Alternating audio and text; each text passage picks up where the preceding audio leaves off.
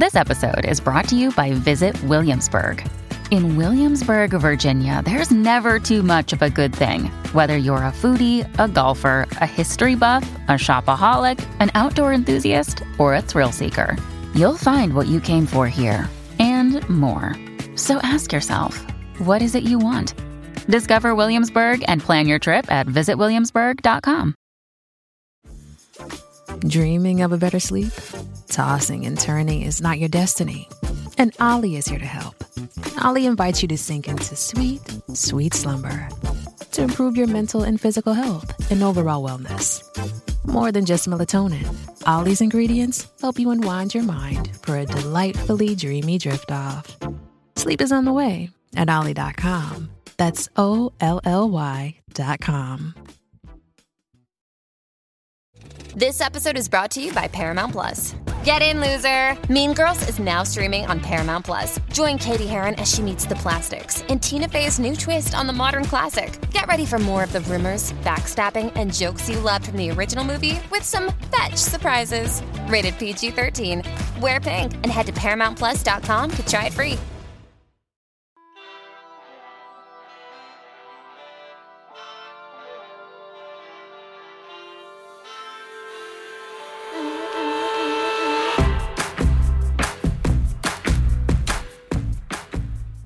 Welcome to Bingeworthy, a podcast dedicated to telling you which of the many dozens of streaming shows that are being thrown at you each week and month are worth your time and attention. Hosted by myself, Mike D'Angelo, and today I get to talk to you once again about Apple TV Plus's Shrinking, the series created by Ted Lasso's Brett Goldstein and Bill Lawrence, as well as Jason Segel. The show follows Jimmy, played by Jason Segel, who is a therapist that's gone off the deep end after the death of his wife. Ignoring the advice of his colleagues, his schooling, and common sense, Jimmy decides to make big changes to the way he practices and lives his life, resulting in huge victories and even more drama. The series also stars Harrison Ford, Jessica Williams, Luke Tenney, Michael Urie, Lakita Maxwell, Krista Miller, and more. Joining me to discuss the show is writer, executive producer, and star Jason Segel. I spoke with Brett Goldstein towards the beginning of the show's run, but the show just premiered its first season finale on Apple TV Plus this past week, and I got the opportunity to sit down with Jason Segel. So, with Shrinking being one of my favorite new shows, I just had to take the chance. So, if you haven't watched Shrinking yet, the show is just the perfect blend of humor and heart, much like a beautiful peanut butter and jelly sandwich of the Ted Lasso style of comedy and Jason's signature Forgetting Sarah Marshall style. I've been a fan of Jason's for a long time, whether it's the aforementioned Forgetting Sarah Marshall or The Muppets or Dispatches from Elsewhere. The guy just has this wonderful quality where you really root for him, and Shrinking pushes those limits, but ultimately just makes you love and appreciate Jason even more. Plus, Harrison Ford, you guys, and Harrison is hilarious in it. And there's so many other great people that we even discuss in the interview. We also talk about his role on the show as an executive producer and co-writer. We talk about The Muppets. We talk about Dracula's Lament, the Sarah Marshall spinoff that he actually has ready to go.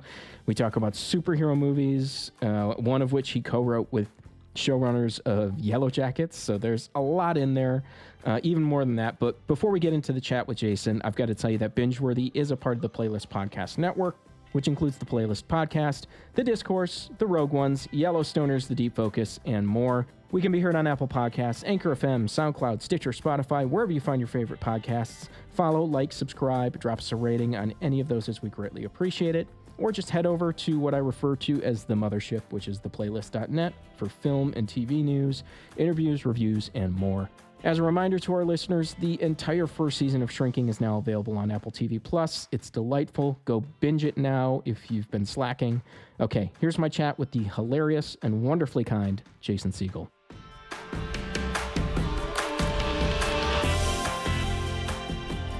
I guess I just want to start by saying how much I fucking adore Shrinking. Like, I love the show. That makes me so happy. Thanks. Yeah, favorite show of the year so far. I spoke with Brett Goldstein about it. I spoke with Harrison Ford about it. How was that? I mean, you're speaking with Harrison Ford, so I'm sure it's you understand. It's like you're going, it's Harrison Ford, it's Harrison Ford, yeah. It's Harrison Ford. Yeah. Yeah, you have to just kind of try to get over it. But yeah, it was delightful. And he described the show as pure joy, which I totally concur and think that it's wonderful. So let's start out at the beginning of your Shrinking journey. I know like Brett and Bill Lawrence basically made like this creative love child Reese's peanut butter cup kind of version of Two Ideas. Yes. Pitched you on it. How much did things change when you came on and agreed to it? And did you feel like you had to make it your own, or were you just like, I need to protect this? Yeah. Well, I'm lucky. Sometimes I make stuff from scratch and it's damn hard. I got to be kind of a passenger on this creatorship. So, which is great. But when they came to me, there wasn't a script written. So it's a neat thing to jump in at that stage, because you don't have to change anything. You are around to help kind of inform even just your existence. This is what I found when I'm writing for somebody else. Mm-hmm. Even your existence informs how the script is going to go, because you start to, if you're a diligent writer, you think, oh, this person is good doing this. And I like seeing them when they do this. And I think having written for myself a few times, one of the things that we all recognized is that I have accumulated some kind of goodwill with audiences where they think I'm a good guy. And so we were like, let's use that superpower for evil and try to push Jimmy as far towards, if not unlikable, someone who has the real characteristics of somebody going through a nervous breakdown, rock bottom, because we believed that we would be able to pull him back from there, and it would be a more meaningful journey to start him out in really, really bad shape. Prostitutes and drugs. Yeah. Yeah. I mean, the tight wire you're running is, can you stay likable, and can you have people still be rooting for the character and all that? He's kind of neglecting his daughter, and his therapy is all well-intentioned, but it is not conventional. And so that was the kind of the fun part in the beginning is trying to calibrate that. I know you guys are all like very different voices, but you're good people, you're good writers. Is there ever a point where you're like creatively disagreeing, and what do those creative arguments look like with you guys? I'm curious. Everybody is very respectful of one another, and I think there is some deference to the fact that Bill has a superpower. He has a superpower of kind of really knowing how to hit this sweet spot. And so I think you state your case and you explain why, and then you have some faith that whatever Bill decides is going to be great. He's kind of writer's room dad, basically. Bill would be happy, I think, to hear that I view Bill as the final say. Yeah. Bill is the boss. How quickly did you and Brett bond over your mutual love of the Muppets, or was he too professional to even mention it? At the pitch. He was not too professional to mention it. I don't know if it was a wooing technique, but it certainly worked. But when we did the pitch, he had a giant Muppets poster behind his head. And pretty instantly, it's funny to me, I actually take that seriously, because it indicates that somebody is not afraid of earnest tone. Mm-hmm. It's not in vogue. It's a very specific thing. It's very easy to make fun of people as humor. And I've tried never to do that. I've tried to write things that are uncomfortable because of how earnest people are. And I had a hunch that must be just like a little early indicator that Brett and I would get along. Absolutely. He told me his favorite movie was The Muppet Christmas Carol. I'm like, this guy's something else.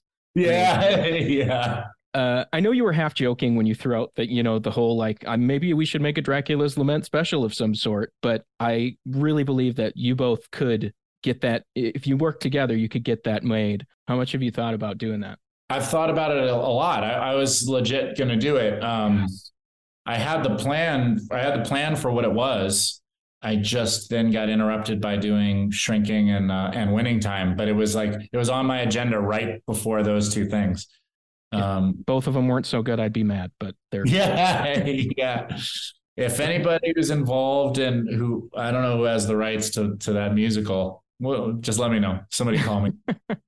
Okay, back to Shrinking. Obviously, the show is about a therapist who's very much going through it, grief, loss, all of that, decides to throw the rule books out the window. How weird did your own therapy sessions get, and does your therapist now give feedback on the show in your sessions? I picked my therapist's brain quite a bit heading into this. I haven't seen him in a while. I don't know if he's watching. what I have learned isn't actually cross the line, but I thought like, oh, wow, they're really going for it. They're really telling me what they think. But I've learned that that is not atypical. It's actually, it's okay. And that we did a lot of research when we got, into writing the therapy scenes of what was immoral, what was illegal, what, like where are the different lines, what was unethical. And it's okay to give a strong opinion. There are some specific things that aren't okay. Moving Sean into my house is not okay. But we tried to really play with what was immoral, what was unethical, and what was just a dumb idea. And then, I mean, obviously the cast is fucking phenomenal. Everyone from, the core trio all the way down to like your neighbors, your patients, everybody is amazing. But the core trio of you, Jessica Williams, and Harrison Ford, that work family that you have is so inspired and out of left field. I'm so glad. How quickly did the three of you kind of fall into that work family rhythm? Did it take some time, or was it just like, these guys are amazing? I would say day one, Jessica and I instantly had a comic rapport. You could feel that we have a similar ethos around how these scenes should feel. And the Harrison Paul dynamic is to some extent built in to the fact that it is Harrison Ford and that we are a little scared of him and in awe of him, and want his approval. I look at him like, please tell me I'm doing a good job. Paul Harrison, like it's all built in. What I think really developed though was Harrison seeing how much fun we were having playing, and then having some moment where he was like, watch this, and jumping into the pool and being funnier than anyone anticipated. You have some sense if this makes sense, when you hire Harrison, that you're going to do comedy around Harrison and he'll be gruff and responding.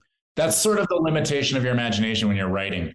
And then Harrison Ford started playing stoned. He started doing all of this shit where you're like, oh, he's funny. He's legit here to make comedy. The Sugar Ray car scene. I know you weren't in that.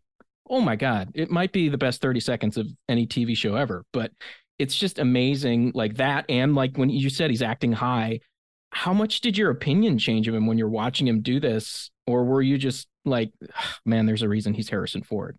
I think the latter. I think that what I thought was, this guy, look, we all have parts of us that are unseen that we want to be known.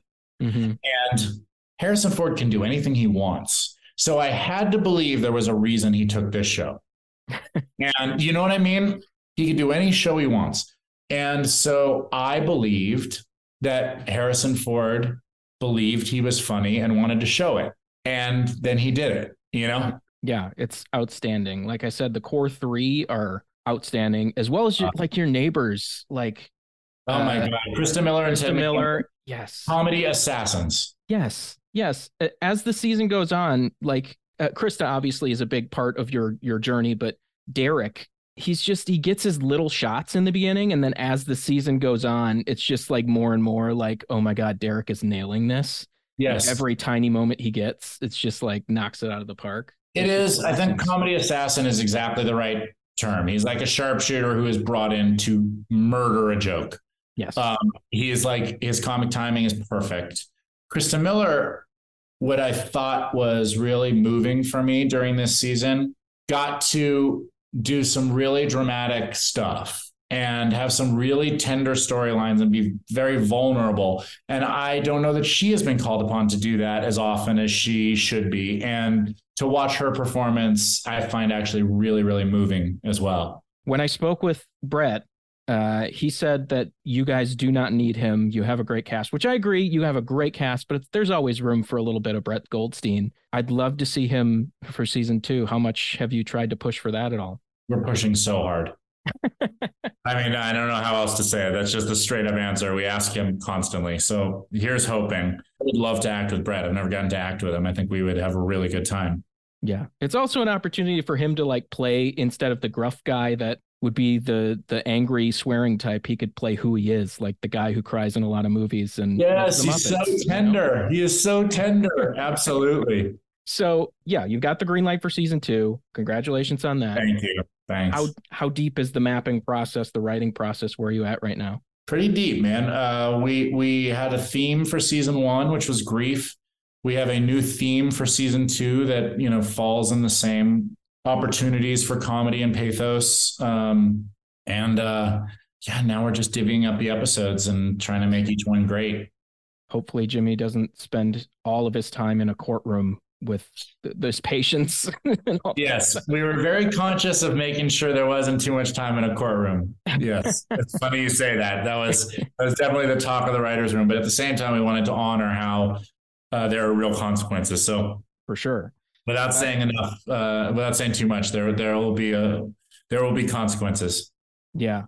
I absolutely loved the little Harrison Ford story with the jumpsuit, the flight suit that you wore to the set. Are you going to escalate this for season 2 where you pick a more ridiculous outfit and see if he'll mirror it? I don't need a new outfit, but they did come out with more colors. And so I think that more cast members. Yes, yes, exactly. I will say my 4-year-old Dash will choke me if I don't ask about, especially the guy who played Gary, about the Muppets. Yes.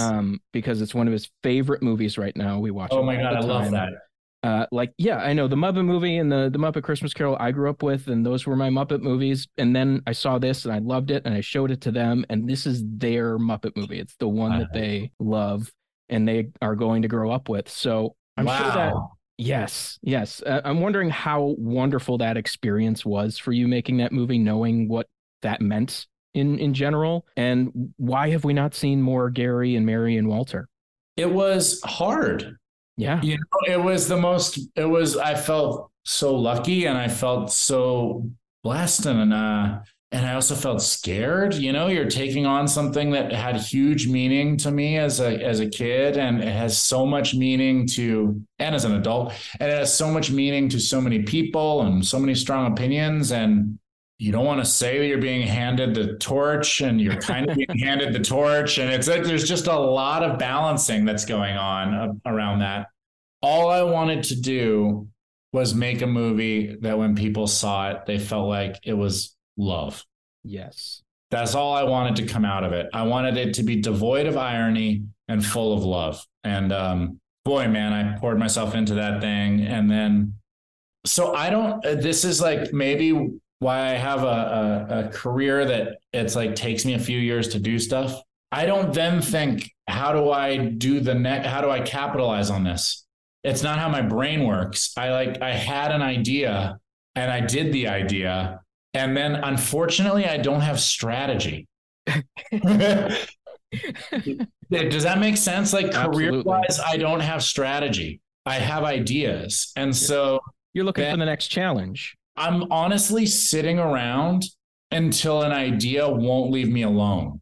And then I'm forced to write it and to make it. And it takes like 2 or 3 years. And then I've made this thing, and it's been reflective of hopefully it's been reflective of where I was in my life when I had the idea and made it. And everything that I've done that has been strategic has been my least favorite stuff. Survivor 46 is here, and so is On Fire, the only official Survivor podcast, and we have a twist this season. The winner of Survivor 45, Dee Valladares, will be joining us every week. We're going behind the scenes of the biggest moments, the how and the why things happen, and the strategy and analysis you can only get from someone like me, a Survivor winner. Listen to On Fire, the official Survivor podcast, wherever you get your podcast. I'd like to say, like what? No, I won't do that. Yeah. But you can look and guess, and it's just like there are some things that were so organic to where I actually was when I wrote it. Just having a breakup that broke my heart, and loving puppets, and you can feel it when you watch Sarah Marshall. Like, one of the best romantic comedies of all time. Oh, thanks. Yeah, it was just really where I was at the time. Muppets is an autobiographical script. I am both Gary and Walter forever. I am myself and I am my childhood self. And we are constantly reckoning with who is taking the lead. That is my life. And that movie is about me finally saying, all right, like, hey, Walter, you got to go. There will always be a place for you, but I got to go be a grown up over here.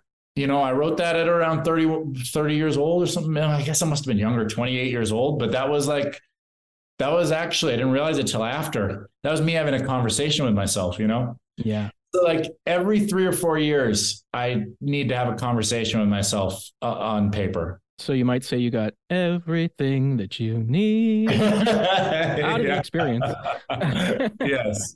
So you go on, you do these new things like the end of the tour. You're amazing as David Foster Wallace. Thanks. The Discovery, Our Friend, which broke everybody that saw it. Dispatches from Elsewhere is amazing, and more people need to see Dispatches from Elsewhere. Thanks. Man, thanks for saying that. If I could get more people to see Dispatches from Elsewhere, I'd be the happiest guy in the world. It is the thing that I made that is the weirdest and that I am the most proud of, and probably the most honest thing I've ever written in my life.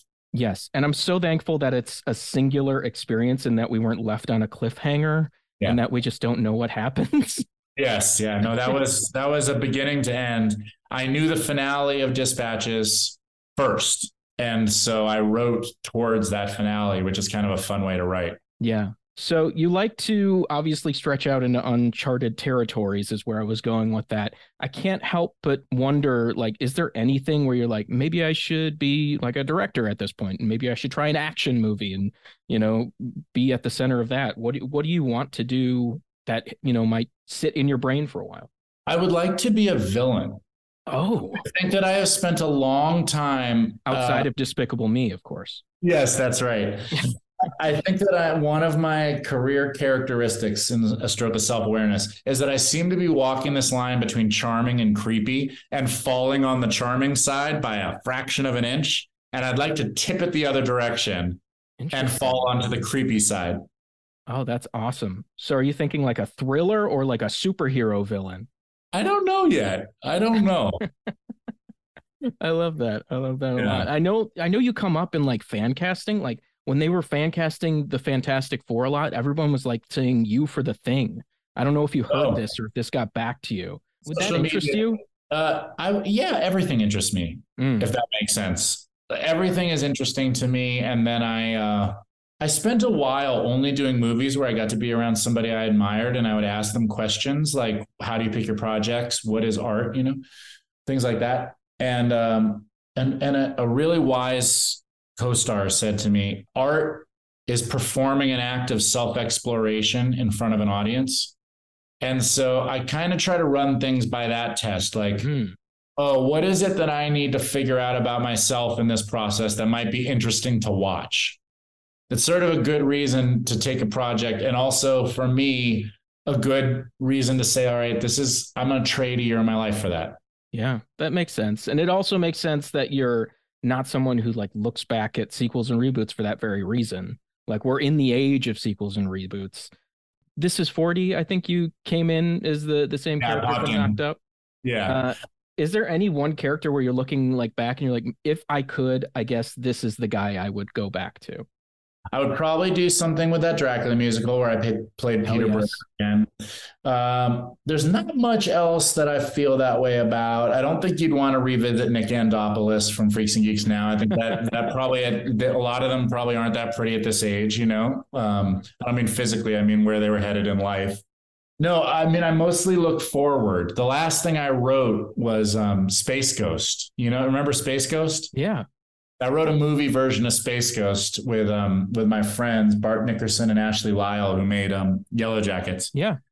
We wrote a movie version of Space Ghost, who I was a big fan of. Like there's like several iterations of Space Ghost. He was first like an earnest cartoon superhero, like Batman, and then he became an ironic talk show host, and then DC brought him back as like a grizzled superhero. And so I wrote a movie about that as an arc of one character. That's interesting to me. I would love to see you as Space Ghost. It'd be fun, right? It'd be amazing. Yeah. Tweet it out. Oh, man, I can't wait if that actually happens. Plus, they're on a high with Yellow Jackets, so it's just like, this has got to hit somewhere, but maybe not. But you never know. It's interesting. Like, you just never know what's going to work, what's not going to work. I love the script, though. We wrote a hell of a script. This is one of those questions that's just for me because... and it's probably a project you talk about very little because I was in high school when Slackers came out. Oh my God, yeah. That's a weird one. Yeah, Devon Sawa, Jason Schwartzman. I fucking love Cool Ethan. I don't know why Cool Ethan just really connected with me in my teenage years. Yeah. But it's one of those teen comedies, like at the time, like my friends and I would quote back and forth for whatever reason. I have to ask, what memories kind of shoot to mind when you think of Slackers? That script was so good. And then the movie ended up really weird, which is fine. That's what happens sometimes. But like, believe me when I tell you, it was like the hottest script going around. Everyone was like, "Oh my God, this is the one." And it got pushed really weird, which I don't mind, but I remember it being weird while we were doing it. And I also remember the decision to be fully naked while I wrestled with Jason Schwartzman in the locker room and thinking that it was really funny at the time. That's about all I remember from that. And being like, I'm going to do this again someday. Yeah, but I'm going to turn around. Yeah. Like someday I'll turn around while I'm doing this. Amazing. Well, I have taken up more time than I said I would with you. I will let you go on this. This was the best. Hey, I really appreciated this, man. Thanks. Yeah, hopefully you can tell that I'm obviously a huge fan, not only of just Shrinking, but of yours as well. So thanks a lot. Huge honor for me. Thank you again for giving me your time. And I appreciate you. Yeah, for everybody listening along, you can stream the entire first season of Shrinking on Apple TV Plus now. Jason, again, thank you so much. I appreciate Thanks a lot, it, man.